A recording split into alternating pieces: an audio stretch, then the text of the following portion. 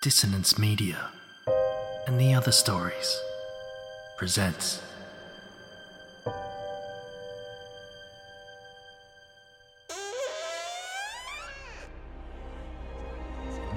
Step into the abyss of After the Gloaming, a gothic fiction podcast that delves into the depths of human emotion.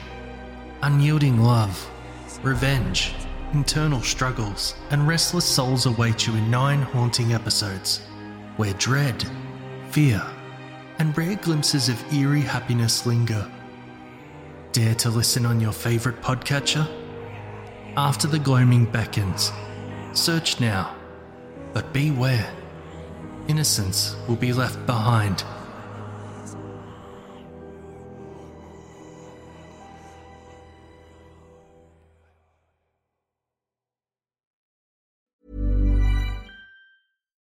Life is full of what-ifs. Some awesome, like what if AI could fold your laundry? And some, well, less awesome, like what if you have unexpected medical costs? United Healthcare can help get you covered with Health Protector Guard fixed indemnity insurance plans. They supplement your primary plan to help you manage out-of-pocket costs. No deductibles, no enrollment periods, and especially no more what-ifs. Visit uh1.com to find the Health Protector Guard plan for you. Quality sleep is essential. That's why the Sleep Number Smart Bed is designed for your ever-evolving sleep needs. Need a bed that's firmer or softer on either side? Helps you sleep at a comfortable temperature? Sleep Number Smart Beds let you individualize your comfort, so you sleep better together. J.D. Power ranks Sleep Number number 1 in customer satisfaction with mattresses purchased in-store. And now, save 50% on the Sleep Number Limited Edition Smart Bed for a limited time. For J.D. Power 2023 award information, visit jdpower.com/awards. Only at a Sleep Number store or sleepnumber.com. These aren't the stories your mother told you. No, these are the other stories.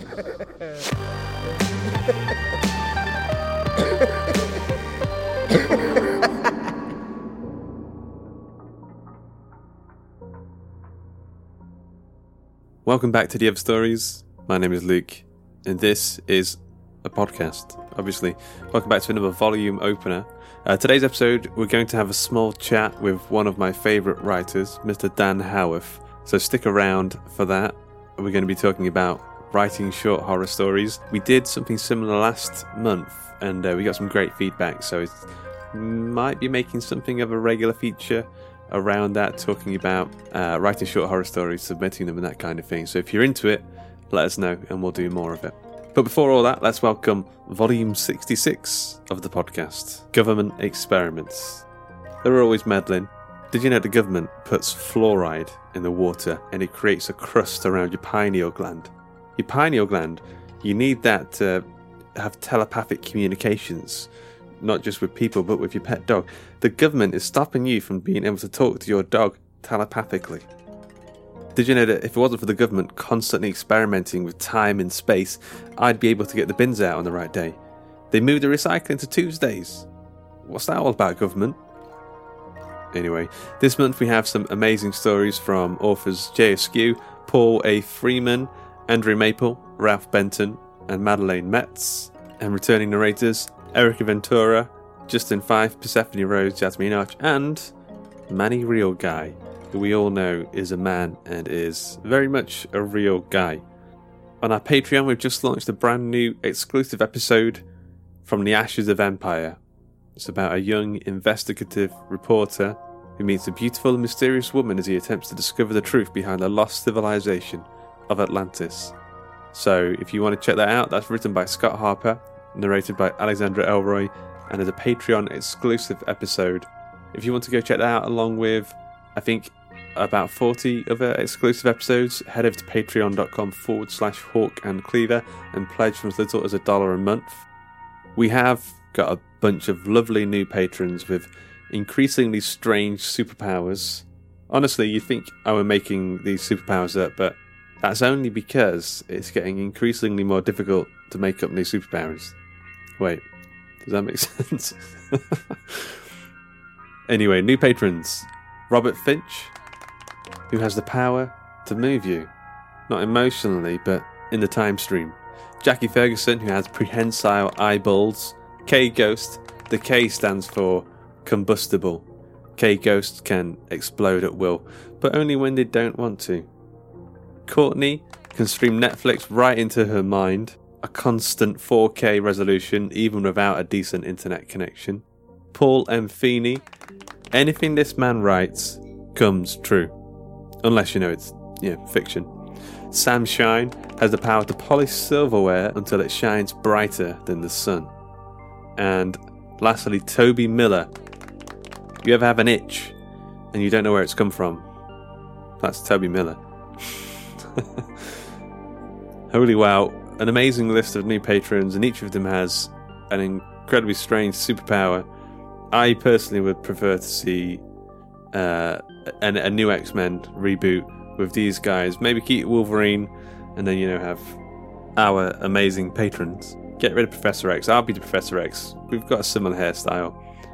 I don't need a wheelchair. I'll use a hovering Zimmer frame. Yeah, that'd be good. Over in the Facebook group, Joshua Boucher is running a brand new Choose Your Own Misadventure. This is episode 7, and it's called Perspective. And he's asked me to read this. This is going to be quite a bit different to the usual Choose Your Own Misadventure stories that he's ran there. Check this out. Good evening, fellow creatures of the Eldritch. This is Josh speaking. We are about to embark upon another misadventure together. This time you will help build the story, much more than when your only interaction was choosing a simple letter. Oh no, my fine friends, this time you will help write the story. I'll write the main body of the story, Joshua will, but instead of giving you choices, you're to write a few sentences about which direction you want the story to go. Then we will vote on your entries, and he will write the next section based on the prompt that gets the most votes. So the first choice is already over on the Facebook group. Head over to facebook.com/groups/Hawk and Cleaver and get involved. You get to co-write this story with a group of cool people. Pre-orders of our best of collection will be going live on July the 1st. Be sure to get first dibs on that. It will be a limited run. Head over to hawkandcleaver.com/best-of, sign up to the mailing list, and you'll be one of the first people who gets a chance to purchase one of them. So after last month's volume opener, we had a discussion about what we look for when reading TOS submissions. We had a bunch of great feedback, so we'd like to invite a few more writers we featured on the show to talk through their process. One of our regular writers, Dan Howarth, I think we published maybe nine stories of his or something like that over the years. He's just brought out a new collection of short stories called Dark Missives, and it's been getting rave reviews. Seriously, some of the reviews are saying it's the best book they've read this year, or that it's very, very scary. I've even put a blurb in myself. It's a great collection. So let's jump from me right now to me a couple of days ago and have a quick chat with horror author and all-around great guy Dan Howarth. I'm joined by a certain Mr. Dan Howarth. How's it going, Dan? Great, thanks for having me, Luke. Excited to be here. Yeah, no worries at all. It's great to have you. You've been on the show spiritually. Many, many times. How many stories have you had on the other stories? I think it's 7. I feel like it's more. Yeah, maybe it is. Oh, God. Yeah, this is poor knowledge. This is the most basic question you're probably going to ask me. Well, it gets to, once you get past 3, it's difficult to keep count. Yeah, it's a tricky one, isn't it? It's a proud moment getting on for the first time, and I think after I kind of cracked that nut, I just got rolling, really. Yeah, okay, so you first submitted a story. I'm trying to remember which story it was. Anderson, maybe Dustin. Yeah, Anderson was the first one. Yeah, and that was a couple of years ago. But that's not when you first started writing, right? No, I'd been writing, on and off for many years before that, and then probably seriously for about 18 months beforehand. Okay, and how young were you when you first started?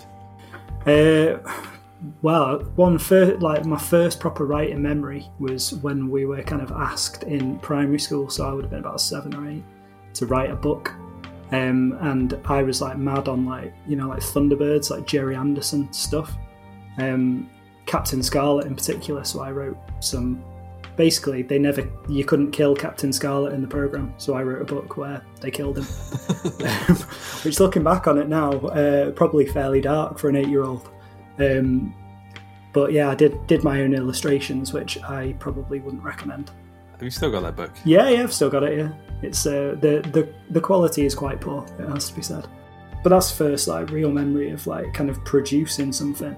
Yeah, and that was like probably the most enjoyable project I ever had in like my actual education. And then it never stopped. Yeah, in one form or another. Like it was never always prose. Like through school, kind of in bands and, you know, wrote songs and stuff like that. And then kind of at university wrote comedy sketches and various other little bits that were always funny, but never really went anywhere. And then I think it was kind of after that got to about 2009, I think it was, when I first sat down and started writing short stories and horror. It was just always horror and crime, kind of the darker side of fiction that just came out as soon as I switched to prose, really. I always feel like writing comedy and writing horror, I know they're different, but there's some kind of element that's similar. I don't know what it is. Maybe it's like the punchline. You know, someone dies at the end of a horror story, but there's a punchline in a comedy sketch or something. I feel like there's similarities there. There's an extremely thin line between kind of laughing and screaming, I guess, isn't there? But I mean, you see where it's like blended. That you think about things like League of Gentlemen and Psychoville, like Shaun of the Dead. You know, when that kind of fine line is hit, it's, you know, it's a real sweet spot. Particularly for me, that's the area that I absolutely love. It has to be said.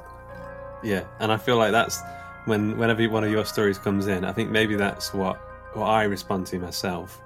I think I gave you a blurb for your new book, and it's something along the lines of, you kind of make me feel a little bit filthy. Like your stories are dark to the point where it's like, ooh, that might just be, it could be too far, but I enjoy it because it's really pushing that boundary, if you know what I mean. Yeah, absolutely. I mean, somebody actually who was reviewing the book, kind of, I sent it to them and they were just like, this is the most awesome blurb I've ever heard, referring to yours. Which I thought was funny, and it's true. It's, you know, it's a great quote. But yeah, I mean, you know, horror's there to make people uncomfortable, and I guess, you know, it's the same with writing comedy. If you can make yourself laugh while you're writing it, you'll probably make somebody else laugh. And if you can make yourself feel uncomfortable writing horror, then it's probably going to work for the reader, or in this case, the listener.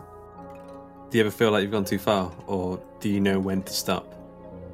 So collaboration was the closest I've come to probably crossing the line, and the listeners that have heard or read that story as it is now in my collection have commented on it, saying, you know, it's very, very close. And I sent it to a beta reader, and he basically replied saying, dude, have you lost your fucking mind? And I thought, this story is either going to be utter, you know, it's going to go down so well, or it's going to sink my career without a trace. And actually, reading the reviews, it seems to thankfully have done the former. I think the most important piece of writing advice I've recently kind of come across is Chuck Palahniuk, the author of Fight Club, who says, "Right to be remembered." So, yeah, I think that's really a mantra that I've maybe taken to heart, and I think it's reaped its own rewards. I think between collaboration and algebra, which was another one which was fairly close to the bone. You know, fiction's there to push boundaries, or at least tickle them. So, you know, you've got to keep trying, and if it makes you, as I've said, if it leaves a mark on you as the writer, chances are it's going to do it for the reader too. Yeah, I love my boundaries getting tickled. Talked about your new book, Dark Missives, which is a collection of 11 stories? No. It is, yeah. Is it 11? Yeah, 11, yeah. Do you want to tell us a bit about it? Yeah, so a number of the stories are reprints, or, well, they've kind of hit print for the first time, but they were produced on this very podcast before they were ever kind of published in a book. So it collates Anderson, Dustin collaboration, a couple of others from the other stories, as well as some unpublished works as well. And to be honest, the last few years I've written 5 novels, and in the last 4 years I've written 5 novels. And and I've been ploughing away at those, and then I kind of take a break and work on shorter things. And to be honest, I've kind of got close but not quite with agents and stuff like that. And I was getting sick of writing these books and not really doing anything with them. So I think kind of Dark Missives was the first of these books to come together. And in some ways it was, my learning curve of putting these short stories out, getting them out there, knowing what it's like to go through publishing a book, and kind of, go through that process, learn what it takes to get a book out there, to get it seen, get it read, and get it sold as well. So where can people get that book? So it's available on Amazon. Any Amazon you can name, it's on there. I've also got signed copies as well, if you're into that kind of thing, which you can get through my website at danhowarthwriter.com. And they've actually sold much better than I expected. I expected to sell none, and I've sold more than none. So it's a success. I can officially declare it. Yeah, cover art by Luke Spooner as well, one of the artists who works regularly on the other stories. Oh, definitely. I mean, the cover art is, fantastic, and the only credit I can take for that is the fact that I asked him to do it, and he knocked it out of the park, really, and that was a great process. He was very, very kind with his time and his patience, because, I'd never commissioned anything like that before, and I think I asked a few fairly moronic questions, which he, dealt with very professionally, and then turned out a belting cover. Well, I'll link to the book in the show notes. Very much recommend it. But what I was hoping is, I know a lot of people who listen to this volume openers want to write and submit stories, not to just the other stories, but to other markets around. Mm-hmm. What advice would you give for people writing short horror or horror adjacent stories? Okay, so the getting kind of Anderson published on the other stories, or produced on the other stories, was that felt like a really big break for me, in that it kind of opened a dam, in that I'd got something out there, and I'd kind of written something that was polished. But you probably remember before that I wrote a story which wasn't accepted, so I was kind of 1 out of 2 attempts by the time Anderson came out. And I think the key thing that I didn't get right the first time round, and I remember the feedback was, it was a cool scene that happened, but it wasn't a complete story. It's just because you've got 2,000 words, give or take 200 words either side, it doesn't mean that there's not kind of room for character, there's not room for plot development, a beginning, middle and an end. You've got to make sure that the story is as fulfilling as it can be in the 2,000 words. You're not going to be able to write a novel in that kind of word count, but you've got more space than you think for characterization, for a bit of detail, to really leave your mark in terms of setting as well as just the actual events. But you've got to make sure there's some sort of character arc, there's some sort of clear curve of the story, the 3-act structure, the beginning, middle and end, that you look for in any story, really. It's short, and that means you can make it snappy and you can make it memorable, but you've also got to make sure that it is actually a complete story as well. Yeah, and also at the end, you can end in a single line. I think one of your stories, the kaiju story, Play Fetch, yeah, it's almost like the very last line is the ending. Yeah, and it just works so well because of that. Oh, thanks. It's I do try to I don't know, I like to leave it to snap at the end. I think the best stories that I've heard from other writers on the other stories, there's that kind of that twist, that snap right at the end, and then you kind of come in with the outro. And what I often find is, I'm hearing you talk and say the outro while I'm thinking, oh Jesus, what just happened there? And that's what I always aim for. And I think there's a number of a bit of whiplash. Absolutely. I think one of them is it called Box Cutter, about a boy, a cardboard boy. Cardboard. Oh yeah. Oh God. Have I just ruined it calling it Box Cutter? Edit that out. No, no, I don't think so. No. Yeah, but that was one that I just remember listening to and thinking, holy shit. And I think if you can leave the listener with that kind of feeling, I mean, it doesn't always have to be a twist, but if you're aiming for an emotional mark at the end of the story, be clear, be concise, and as that music, as your voice appears, you want that reader to be not thinking about what you're saying. You want that story just to linger for a couple of seconds longer while the outro starts. We always say like a sting in the tail, but I think you kind of hit the nail on the head with the Chuck Palahniuk quote where you write to be remembered. It's like you're writing to, I don't know, leave that, it's like a punch in the face right at the end that they're not going to forget anytime soon. That's kind of what we're looking for, really. Absolutely. I think that's absolutely key. You've got a week between the episodes, and I think the best episodes leave you when the Monday comes around and a new one comes out. I think, right, well, last week's was awesome. Here we go, and it kind of it sets you up. I mean, sometimes I'll binge them as well if I don't have the chance to catch them. Obviously, working from home makes it harder to listen to podcasts, but I think that when you do get that kind of, they get very Moorish. You want to leave readers wanting the next one, not just your stories, but the stories in general from the podcast. And I think there have been some absolutely brilliant themes that have really gathered momentum in that way with some very high quality stories where one leads to the next. Well, thanks very much for jumping on. I'm sure everyone will appreciate it. Is there anywhere people can follow you and your work? Yeah, so as I've said over at my website, danhowarthwriter.com, I have got a newsletter there as well. There's always there's a freebie for signing up, and also going to be running a couple of competitions as well to perhaps win copies of my books and that kind of thing. And I'm also on Twitter at danhowarth2020.